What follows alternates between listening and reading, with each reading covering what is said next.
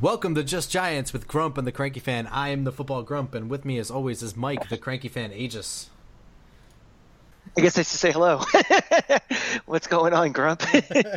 Not much. It is incredibly hot outside, so I apologize if you can hear either our fans or air conditioners. Yeah, remember this heat when we're talking about playoff time in December and it's freezing cold out, and we're like, remember that OTA podcast we did back in May when it was 1,000 degrees? Yeah. Well, look back at that longingly underneath 10 layers of coats. As we transition from beer to hot chocolate. Yes, the halftime hot chocolate rush at MetLife Stadium. We'll see you at section 124 for that, kids. So today we're going to go over the defensive roster and how we think it's going to shake out. I guess, where do you want to start? Do you want to start at the back end? Well, you want to do some quick news and notes first before we get into that, or like? Oh yeah, sure. So over the course of the week, the Giants missed out on the opportunity to sign LeGarrette Blount, who was released by the Patriots, I believe, right? No, his contract was up. They didn't tender him, and he was a free agent. So it came out that LeGarrette Blount went to the Philadelphia Eagles, and it later came out that the Giants' offer that was on the table was for the minimum. I don't know. How do you feel about all that? I know he led the league in rushing touchdowns last year, but there wasn't that much interest in him on the open market, and especially after the draft. And, I personally, if Paul Perkins is your starting running back, he's your starting running back, and you invested a fourth-round pick in Gallman, where is he going to fit on the roster, and why are you going to waste extra cap money on a guy, that, was 30 years old? So I'm not too upset we didn't get him. I'm also not too upset that Philly got him either. I know that everybody freaked out like, oh, the Eagles got him, but I always tend to look at free agents at who else wants him and how much are they willing to pay for him. And when you're 30 years old and you're basically getting a show me contract, that tells me that there's not that much value invested in him, and I think we're doing the right thing. I think so too. I think a lot of the sentiment that I read was that the Giants' interest was waning in the wake of the draft and drafting Wayne Gallman from Clemson, who is now their power runner. I sort of disagree with that. I think the Giants always had the minimum offer on there, and I'll tell you why. I don't think LeGarrette Blount is that good. I know he led the league in rushing touchdowns last year, but the Patriots are a very smart organization. They're coached very well, and they are designed to attack weaknesses, so they get the most out of their players. How many times has a player left the Patriots and not really done anything with the rest of his career? The Patriots know exactly what they have in their players, and there's a reason he was not re-signed.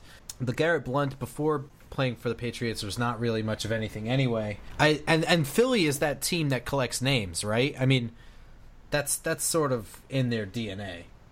Yeah, and think about it. If he's basically playing on a show-me contract, he wants to play for an organization where he's going to get the maximum amount of rushes. I mean, he's going to be part of a backfield by committee with the Giants. With the Eagles, he's going to get a majority of the carries, so he's going to hit all of his his benchmarks for incentives. So I think it was a smart move on his part. And let's not forget that LeGarrette Blount's biggest knock on him was his inability to learn systems and blocking schemes. It took him a couple of years with the Patriots to become this leader in the NFL in rushing touchdowns. And the reason why is because until he gets those blocking concepts down, when he's on the field, everybody knows he's going to run the ball. So to expect him to come in on 1 year and do something incredible is expecting a lot from a guy who's never been able to do that. And let's be honest, too. I mean, those are big, gaudy numbers, but look at the offense he had around him. You have Tom Brady still in his prime at age 63. You have, when he's healthy, the best tight end in the league. You have an incredibly efficient offense that puts up tons of points and tons of yards. So he was a key piece, but still just a piece. And we don't have that kind of offense that's that efficient, especially in the red zone. So, I think for, the money invested and stuff, I think we'd rather just be younger and see what we have with Perkins and with Gallman, and with the other change of pace backs we have also. Yeah, and one part of the Patriots offense that never ever seems to get any credit, and I'm not really sure why, is the offensive line is very good. They know what they have in Tom Brady, and they invested everything in protecting him.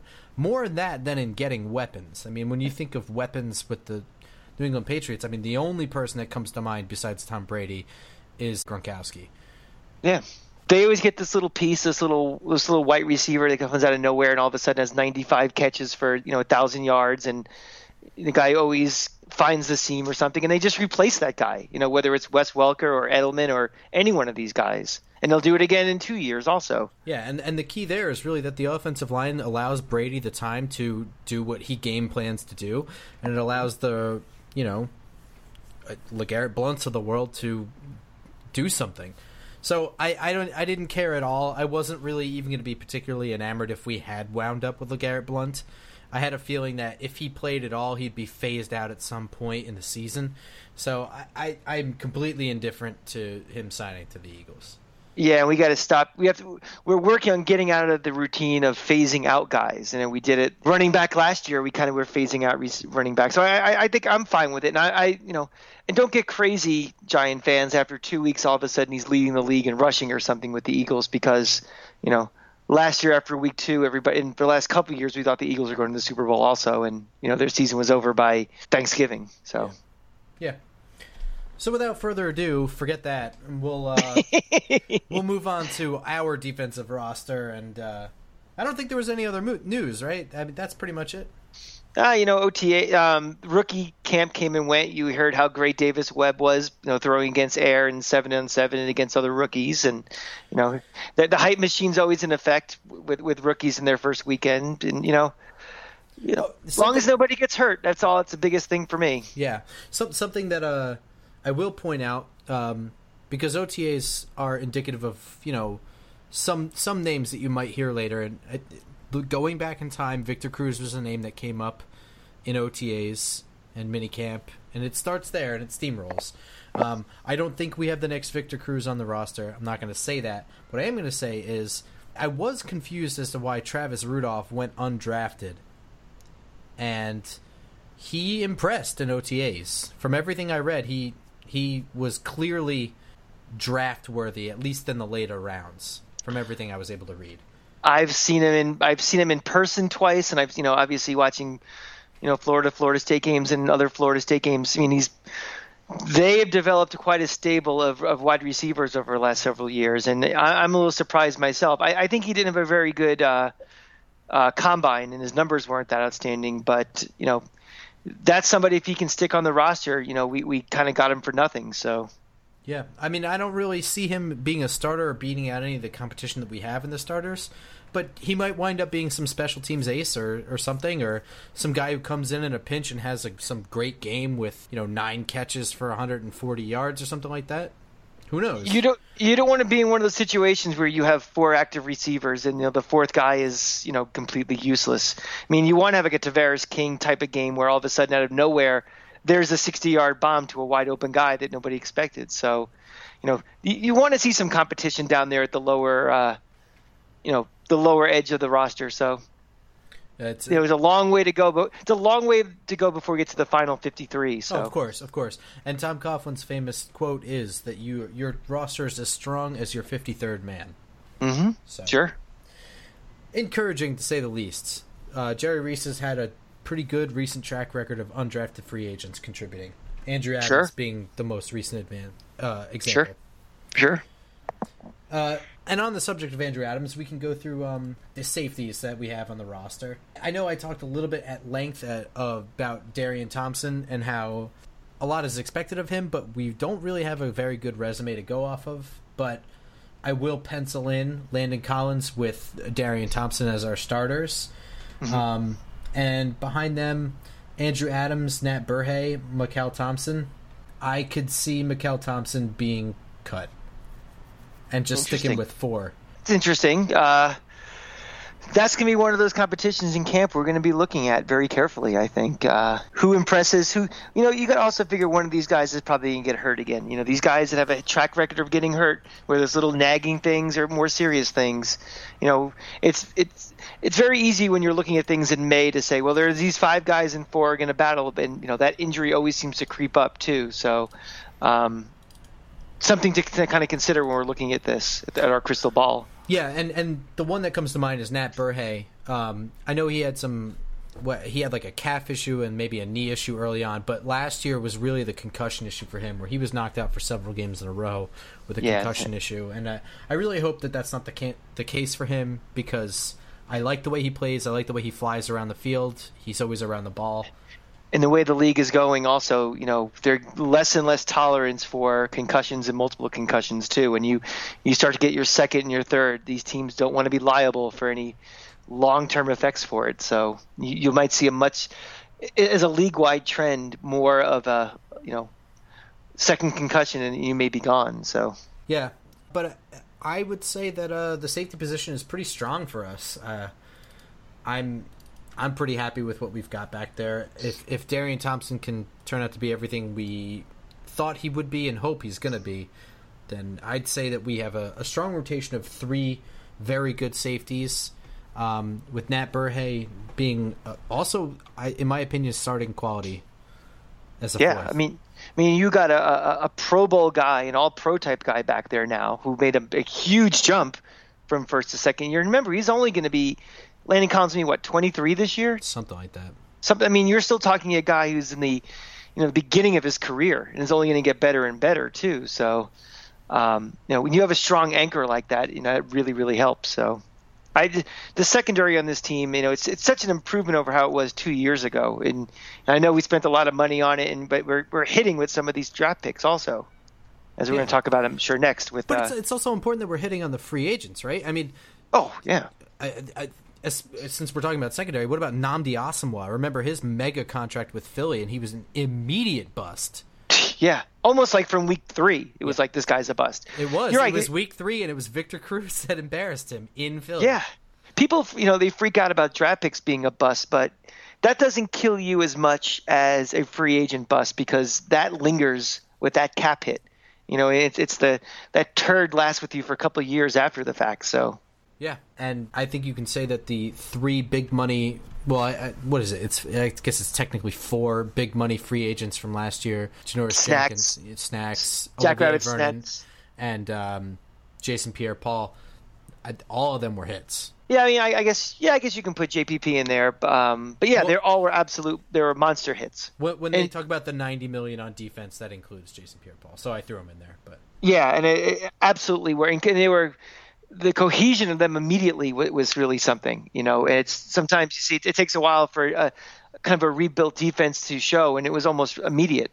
And again, the whole defensive line now is locked up for the next 4 years, something like that. Yeah. And how long is the secondary? The core of the secondary, at least 4 years as well. The core, I mean. The core, yeah, you could say 4 years, yes. But if there's a huge weakness in depth on this roster, the entire roster, it's cornerback position.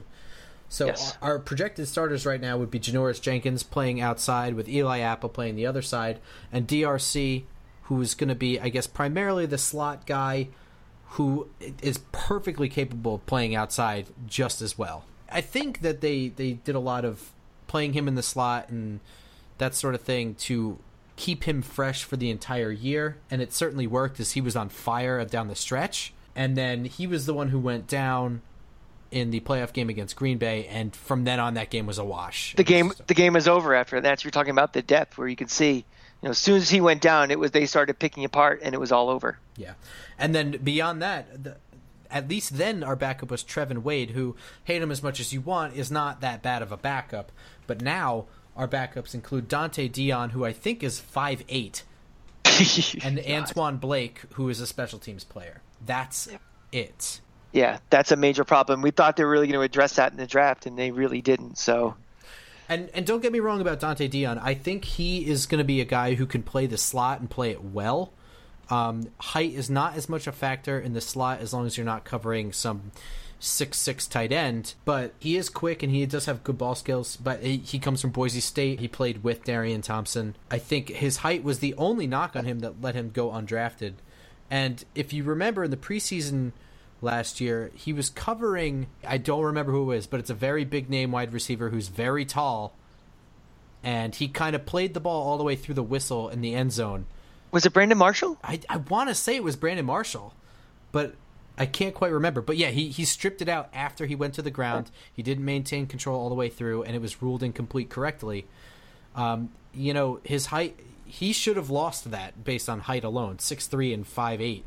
Mm-hmm. But, he has fight in him. He might be a surprise. We don't know. I think we're going to find one of those backup cornerback spots on somebody else's roster right now. I definitely see us kind of bottom fishing after cut downs to pick up somebody. Because again, we're not looking for a starter. We're looking for a capable backup, and somebody that's trying to cut some bait and cut some salary. We might be able to find something that can, we can stick on the roster for us. So yeah, I think if we're not doing that, we oughta. That, in my opinion, is the weakest part of this whole roster is the cornerback depth. Other than that, the starting caliber, with safeties included and slot corner included, I can't think of a better secondary in the league. Yeah, I was going to say, I'd put the secondary up with almost anybody. I mean, just the cohesion and the depth and, the way that the upward trajectory. Again, if Eli Apple has 80% of the leap from first to second year that Collins had, look out. Oh, for sure. Yeah. Yeah. And you're talking about a core of guys in their prime and coming up in their prime, and that way DRC, we can even kind of phase him out even more gently than we have to. So it's important. We're in a league where quick passing and passing is more and more. It's more important to have that, and that kind of lets Spagnuolo do more things inside and more rushing the passer than stopping the run early. That allows that to happen on first down. Having that solid secondary, you don't have to worry about. Yeah, the two things work hand in hand. In order to get Olivier Vernon to be Olivier Vernon, you've got to be able to cover for 3 seconds. He needs more than 3 seconds to get there. The linebackers on this roster. I know everybody thinks that this is the weakest position on the team.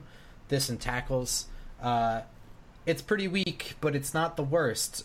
So by signing JPP nice and early, they were able to lock up Keenan Robinson, who had a pretty stellar year last year. That's a good addition. I know there's no star power in the linebacking committee here, but there is talent here. Keenan Robinson was very good. He was kind of the guy we've always been missing since like Michael Boley, somebody who had the speed and athleticism to cover tight ends really well. And he did a great job. If anybody caught anything against him, he was right there to make the tackle immediately. And even then, those guys were usually covered, and he was forcing incompletions more often than not. Jonathan Casillas is probably our other starter. He is more... he plays all over the field. He's got good... He's just a wily guy. Yeah, he's just kind of just there, and he's just like, Casillas again. But, he does a little of everything. He does. He's very good against the run. He's pretty good against the pass. He's a decent blitzer. He's not great, but he's not a liability in my opinion. No, I don't think anybody in this linebacking core is necessarily a liability. I think having such talent in front and behind them, I think you can get away with just having nondescript guys that are just gonna, better than replacement value, but not stars. Yeah, and I think that's what we have right now. Yeah, and we're looking for last year's 4th round pick BJ Goodson to make the leap this year. There's a lot of fluff pieces about other players saying like how much he showed in practice and how they're expecting big things from this year. That doesn't mean anything to me. But I do expect to see some improvement. I'll definitely be looking for him on the field in the preseason, see what he does. But if this defense can look like Clemson's defense from last year, which I know he wasn't on that team, but he was on the team the year before, then we're in some pretty good shape. Yeah, I'd say they won the national championship and they beat Alabama. Yeah, I'd say so. If they look anything like the '85 Bears, we're in good shape. This segment of Obvious Guy is brought to you by. Yeah. So BJ Goodson, from what I remember, is very good against the run. He's athletic enough to be good against the pass, but he was still kind of playing slow last year, so they brought him in nice and slow. Hopefully he's getting up to NFL speed. He's reading things a little bit quicker. It's going to take a little bit of time. It's not an easy position to go right in and play. And the guys that do, you could tell right away. Those are the guys that come out like Jared Davis. Those guys they're gonna be ballers right away. He's not that guy, but he can develop into being a starter in this league for sure. Again, I as much as I love Jared Davis and any guys like Reuben Foster, I'm glad we didn't trade up a couple spots to get any of those guys. I think we can make do with this linebacking core right now. Yeah, I agree. I think I would have reservations if we weren't able to re-sign Keenan Robinson, though. But that's why free agency comes before the draft, and that's why you'll hear me say this on this show, and I'll say it to Mike every single week we're sitting in the stands when we have our late October. What's our draft needs list? And I always say, let's see what we do in free agency first. So yes. Well, so as a little background on the way me and Mike watch college football. Mike watches the SEC pretty closely, and he knows Florida like the back of his hand. I, on the other hand, have no loyalties to any team whatsoever in college. I don't even have loyalties to a conference. I like watching guys. So when I hear names, I start watching them. I'll watch highlight videos and see if it's worth me watching a game, and I start looking for matchups. So if I see, some guy from Pitt is creating some buzz, I'll like to see the game where Pitt plays like Ohio State or something like that. See him play some NFL competition. Grump watches college football games purely from a scouting standpoint of how this would help the Giants, where I am obviously, if you listen to Mark and the Cranky Fan, my Gator loyalties. But different perspective, and it's very interesting when we watch stuff together how these four pair of eyes look at things completely differently. So right. And whenever I'm watching a guy from the SEC, I know that Mike knows him better than me. So I'll ask his opinion, and then he'll jump in my face about free agency. And for all 6 of you followers, when we have our special Florida Vandy Giants Bucks weekend, when we road trip to both, we'll have extensive reports from both games from the RV. So I know you're all excited to hear about that. So I'm excited to go and drink heavily. Oh yes. moving on. Also, the backup linebackers, Devon Kennard. 5th round pick from a couple of years ago. He's kind of not been a guy whose name we called a whole lot. I know initially in his first year he showed a lot of shine, and then he sort of fizzled. He peaked early. He peaked in his first year. But Steve Spagnuolo seems to have pinpointed his abilities and used him well. He didn't play a lot of snaps last year, but he made his presence known on every snap that he played. So he's the kind of guy that Pro Football Focus is going to show you nothing. It doesn't matter, but all you have to do is use the eye test. And when you watch him, he was disruptive force. He's never healthy. We never get to see him at full strength, because when he was a rookie, we thought this guy had a potential for being a Pro Bowler at some point. I mean, he was a real badass, and then he couldn't stay on the field, and he kind of becomes a forgotten man. But he's the guy that you won't think about all game, and you'll be intense and watching the game, and then in the third quarter he'll come up and make some huge wallop on somebody and force a fumble. So he's that nondescript guy who's gonna make a big play, a splash play every once in a while. Also, linebackers on the roster: Mark Herzlich, pretty much only in goal line situations. The human cockroach who always just seems to survive. Every time there's a cut down, you think he's going to get it, and he still managed to stay on this roster. At this point, I don't even think he's ever going to get cut. I don't think it's going to happen. I don't count on it, and I don't think he deserves to. I think he's played well on special teams. I think he's found his niche. I think he knows what he's doing. And don't forget in that, I believe it was the Ravens game where they went for it on 4th and goal. It was him and Jonathan Casillas that blew that play up. Mm-hmm. And forced it. And that was a huge turnaround. That whole game was a turnaround for the year. Everything about that game was the defense finally started to click. Odell Beckham finally found his stride, because prior to that they were on a losing slide. Yeah. And he was getting frustrated. He wasn't getting the targets. He wasn't winning his matchups. Right. Everything about that game was clicked, and I'm sure that fourth and goal stand had a big part of it, and he was part of that play. So he's not totally useless. He does have his limitations. He'll never be a starter, but I would never say he's useless. He's one of these guys like, get this guy off the roster. It's just always you feel like, he's not going to be around next year. It just kind of feel like he's just, they're going to upgrade, and they never seem to do. And you look around on opening day, and there he is, and usually making a big play or being part of a big play. So he's a cockroach. He survives. He's a locker room guy. It's very important. It's critical. He's that kind of guy who's going to lead the huddle. He's going to shout. He keeps everybody together. I know off the field he is a big advocate of, I think domestic violence and that sort of thing. He's a high character guy. He was a captain at Boston College.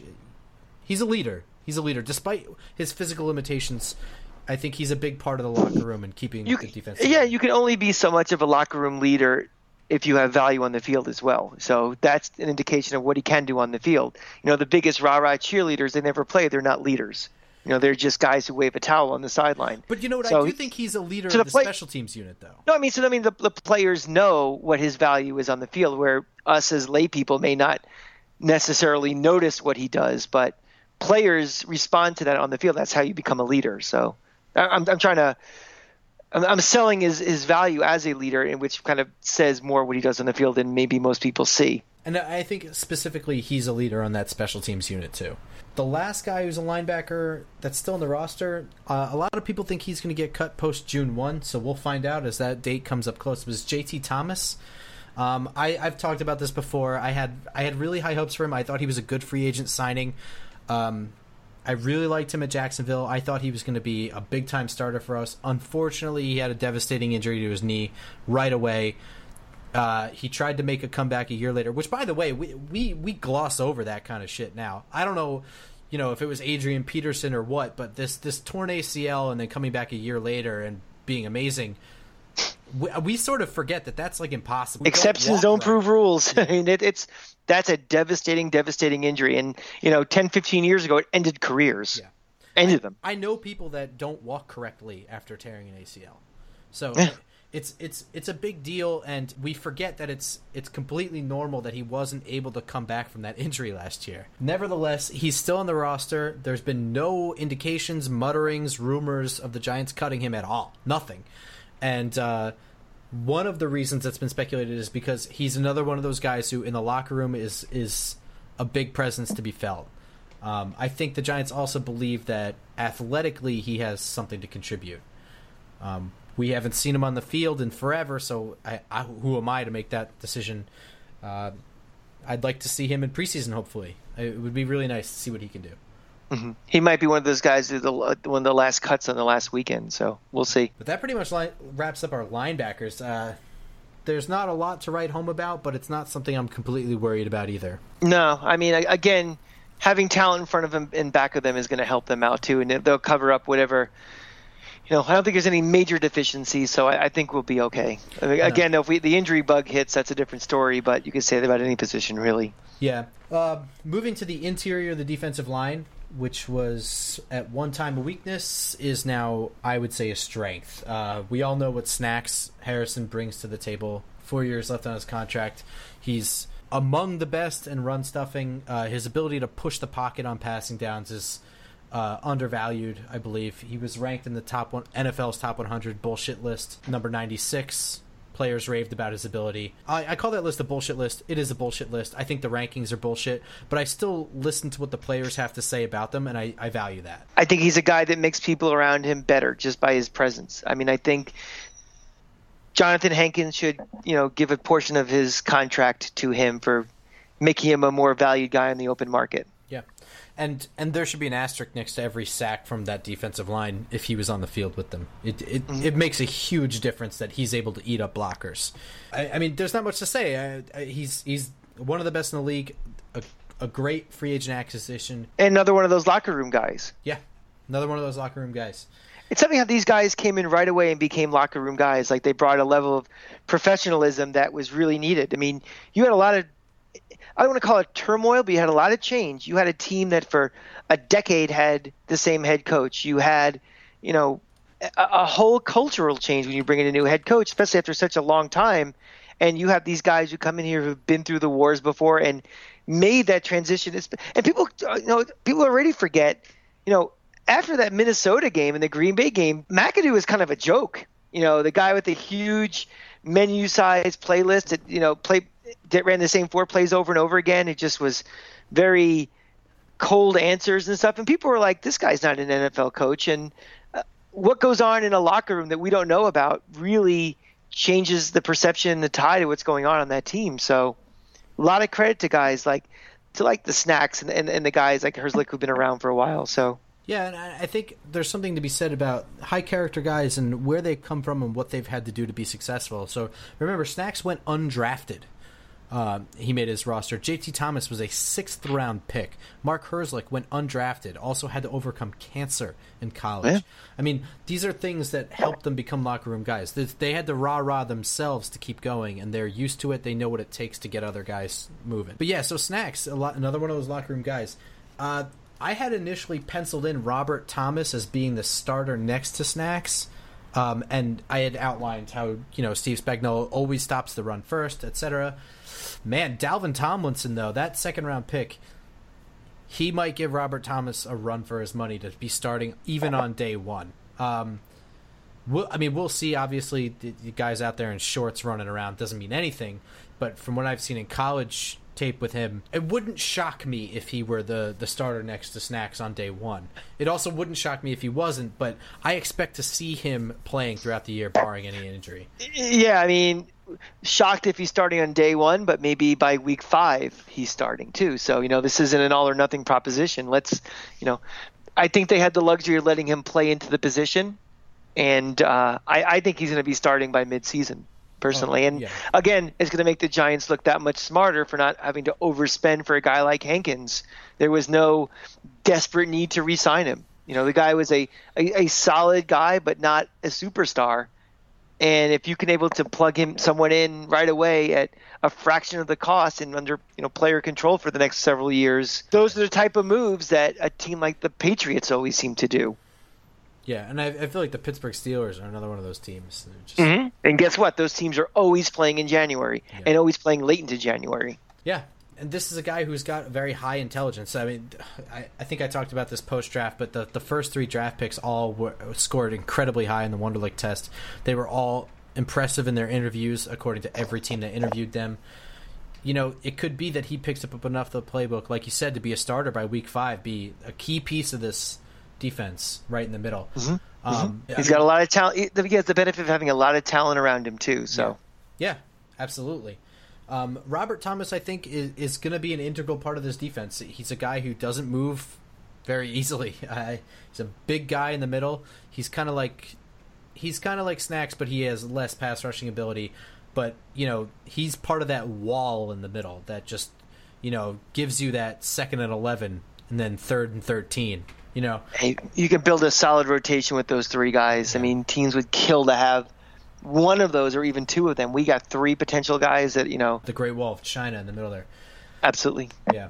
This is going to be a make or break year for Jay Bromley. I think he's been underwhelming. He hasn't really developed any sort of big pass rush moves. I know he's been trying. He's worked out with JPP in the offseason. He just doesn't seem to have the moves or the quick jump off the ball to get in the backfield, but we'll see. Now he's going to be the weakest link on that line. Let's see if he can step up his game, if he can take advantage of the talent around him, and start splitting some blockers and creating some pressure. I mean, he doesn't really have to be the guy who gets a sack every time, but when the pressure comes from up in the middle, it allows your defensive ends that you spent so much money on to do what they get paid to do. So often we see JPP and Olivier Vernon going around the outside of our left and right tackles and forcing the QB up in the middle of the pocket. Well, if the QB can't get up in the middle of the pocket, the QB has to run to his right or left. They're running right into the arms of our highest paid guys. Yeah, the trend for quarterbacks is to be able to go side to side, but moving up in the pocket is not a natural move for a lot of these type of spread quarterbacks and mobile quarterbacks. So it's important. Yeah. And there's a guy that the Giants signed as an undrafted free agent. I outlined him before that I really think has a chance to make this roster, and it's Jerron Jones from Notre Dame. He's an absolutely great 3 technique in terms of skill set. He fell out of the draft because teams questioned his love for the game. If that gets corrected, if for whatever reason he buys into the vibe of the organization, athletically, I don't think there's anything holding him back from being a rotation on this defensive line. If you don't believe me, watch the tape against Miami. So he sounds like a practice squad guy? He sounds like yeah. Well, we'll see in the preseason. He might be one of those guys that's so good in the preseason that they have to keep him on the roster or else they're not going to be able to retain him. You know what I mean? So we'll see what happens there, but initially, as of right now in May, I'll say yes. So I feel pretty strongly about the defensive tackle position. I like what we've got there. And then moving to the ends, I mean, we have some great bookend defensive ends. Maybe not the best in the league, but definitely up there. Olivier Vernon, who's primarily probably going to be lining up against left tackles, and JPP, who's going to be able to utilize his strength and quickness against right tackles. I think if you keep these guys in a vacuum, if you talk about Snacks in a vacuum or JPP in a vacuum or Olivier Vernon in a vacuum, you're like, well, they're not first-team All-Pros. You put them all collectively in a unit with an aggressive coach like Spags, all of a sudden you have an all-pro unit collectively. So this is definitely sum is greater than the parts defense. Yeah, and overall that's what matters. And I've said this multiple times, but I think football is the ultimate team sport. Oh, absolutely.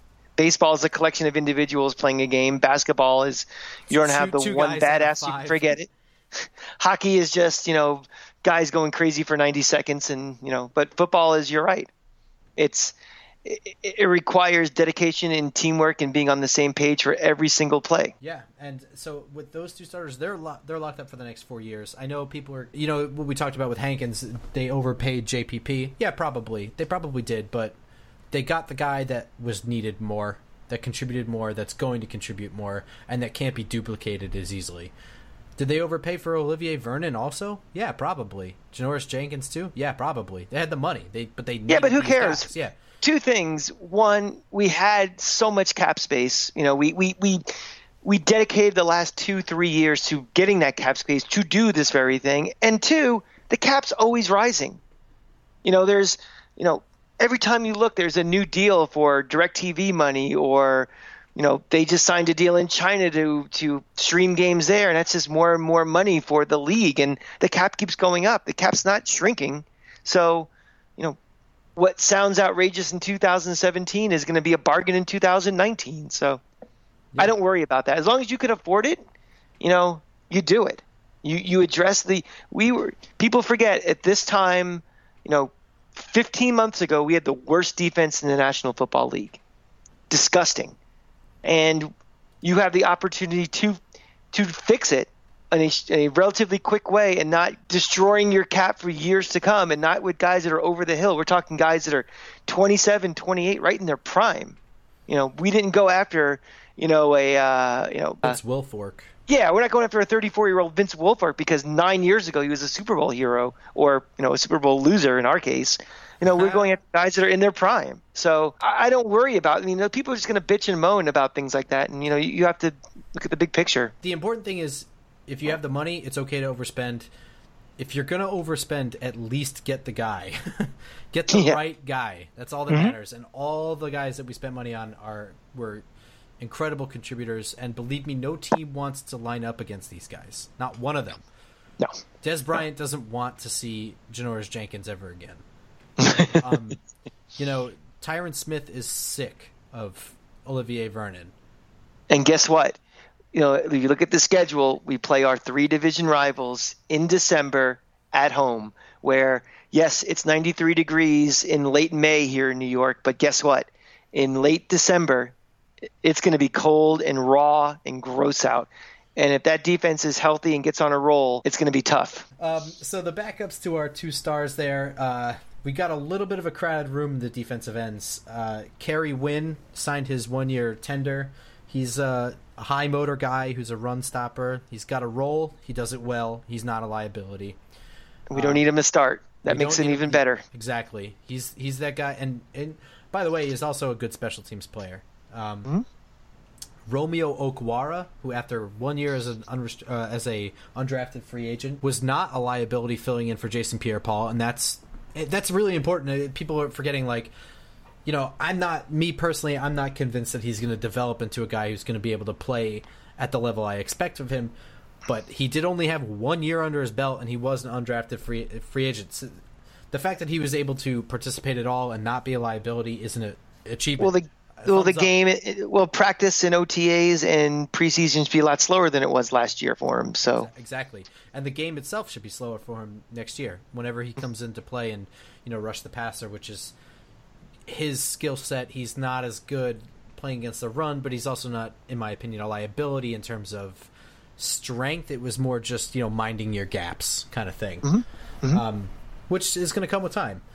Ola Digizua, another guy who, like Devon Kennard before him, just didn't really live up to what we expect of him, but I also don't see him as being a huge liability either, just guy who's not making splash plays right now. I like to make sure we know where his head is also. I mean, we had a little bit of a vague tweet from him in the offseason that he'd retired and he didn't, so yeah, we gotta make sure he's where his head is at. Yeah, and I think a little bit that is frustration in his own part and not being the guy he wants to be. But I mean, again, this guy, he only played what it was like 2 years, and he's playing behind two of the best guys in the league. I don't expect every guy to come in and be outstanding. Like I said, he wasn't a liability. He wasn't down there getting his ass kicked every time he went on the field. You don't need him to be, you don't need to have 53 All-Pros on your roster. Yeah. You need role guys who can come in and do their job when they're called upon, whether it's 5 snaps a game or play a series at a time or have to spot start for something. And we were talking about Mark Herzlich before and how, primarily his role is going to be special teams and maybe on just run-only downs, goal line situations.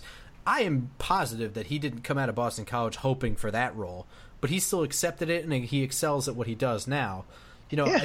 I think that's a little bit of what Odigizua is trying to wrap his head around and just accept that he's not the guy like he was at UCLA. UCLA, right? Yeah. UCLA.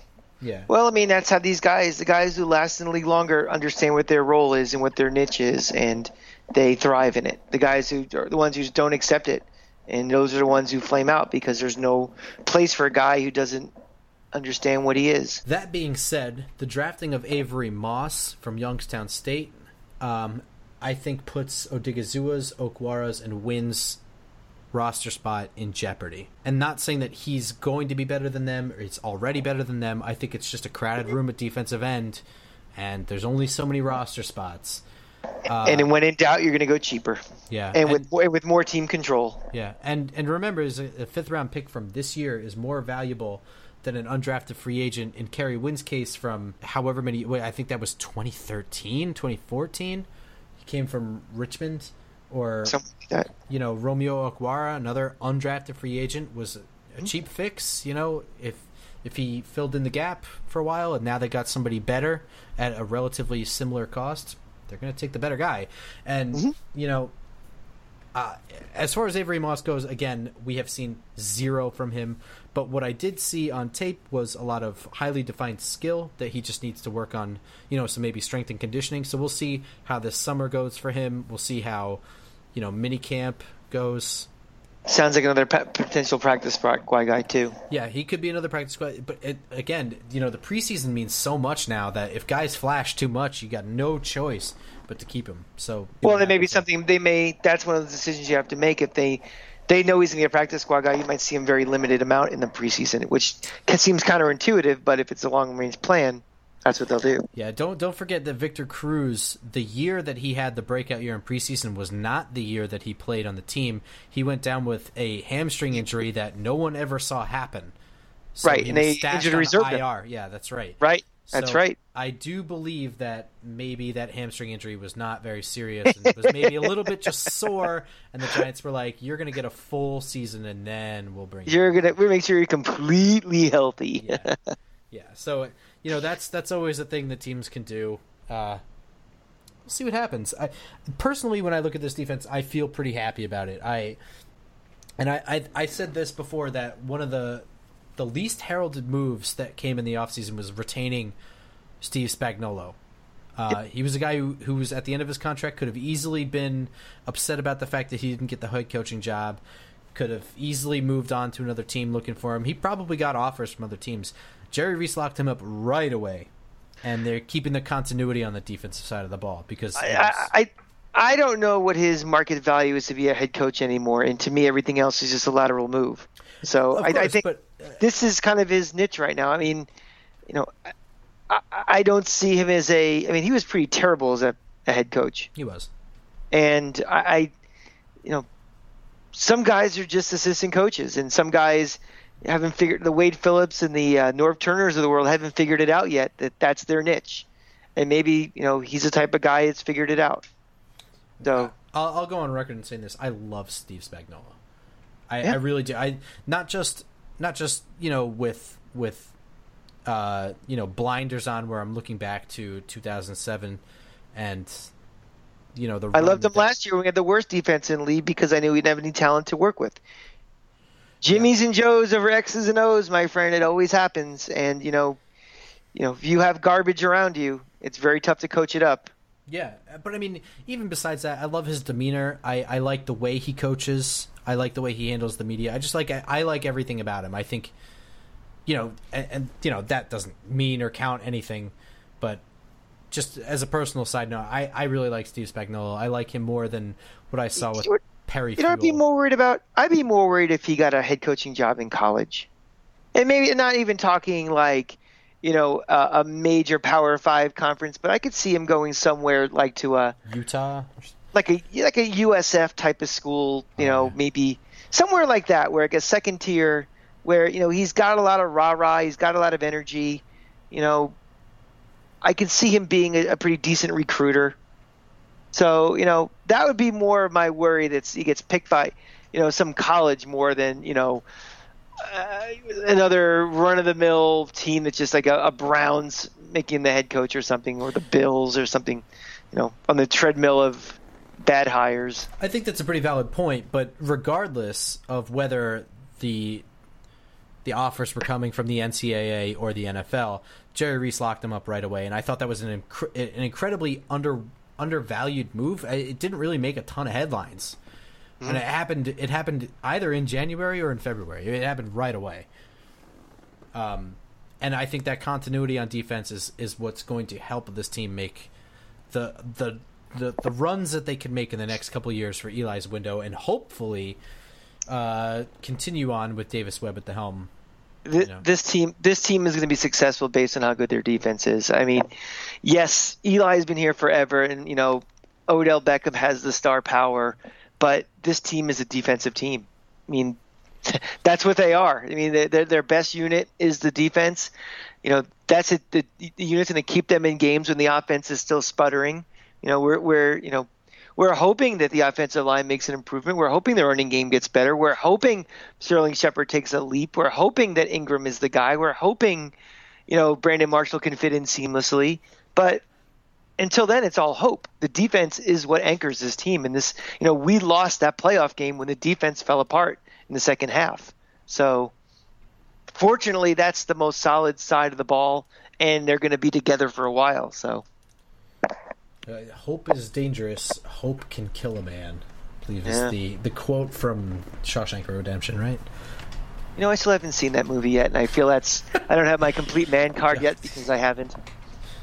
Yeah, well, we won't get into the Grump and the Cranky Viewer podcast where me and Mike yell at each other about movies and whether The Departed is better than Wolf of Wall Street or not. But that will be a special 6-part episode coming up next off-season. And we won't come to an agreement. We won't have the discussion whether the Beatles weren't better than Queen. If you said Cream, I would have strangled you through this microphone. Well, I'm ready to strangle you with this Queen nonsense. So. All right.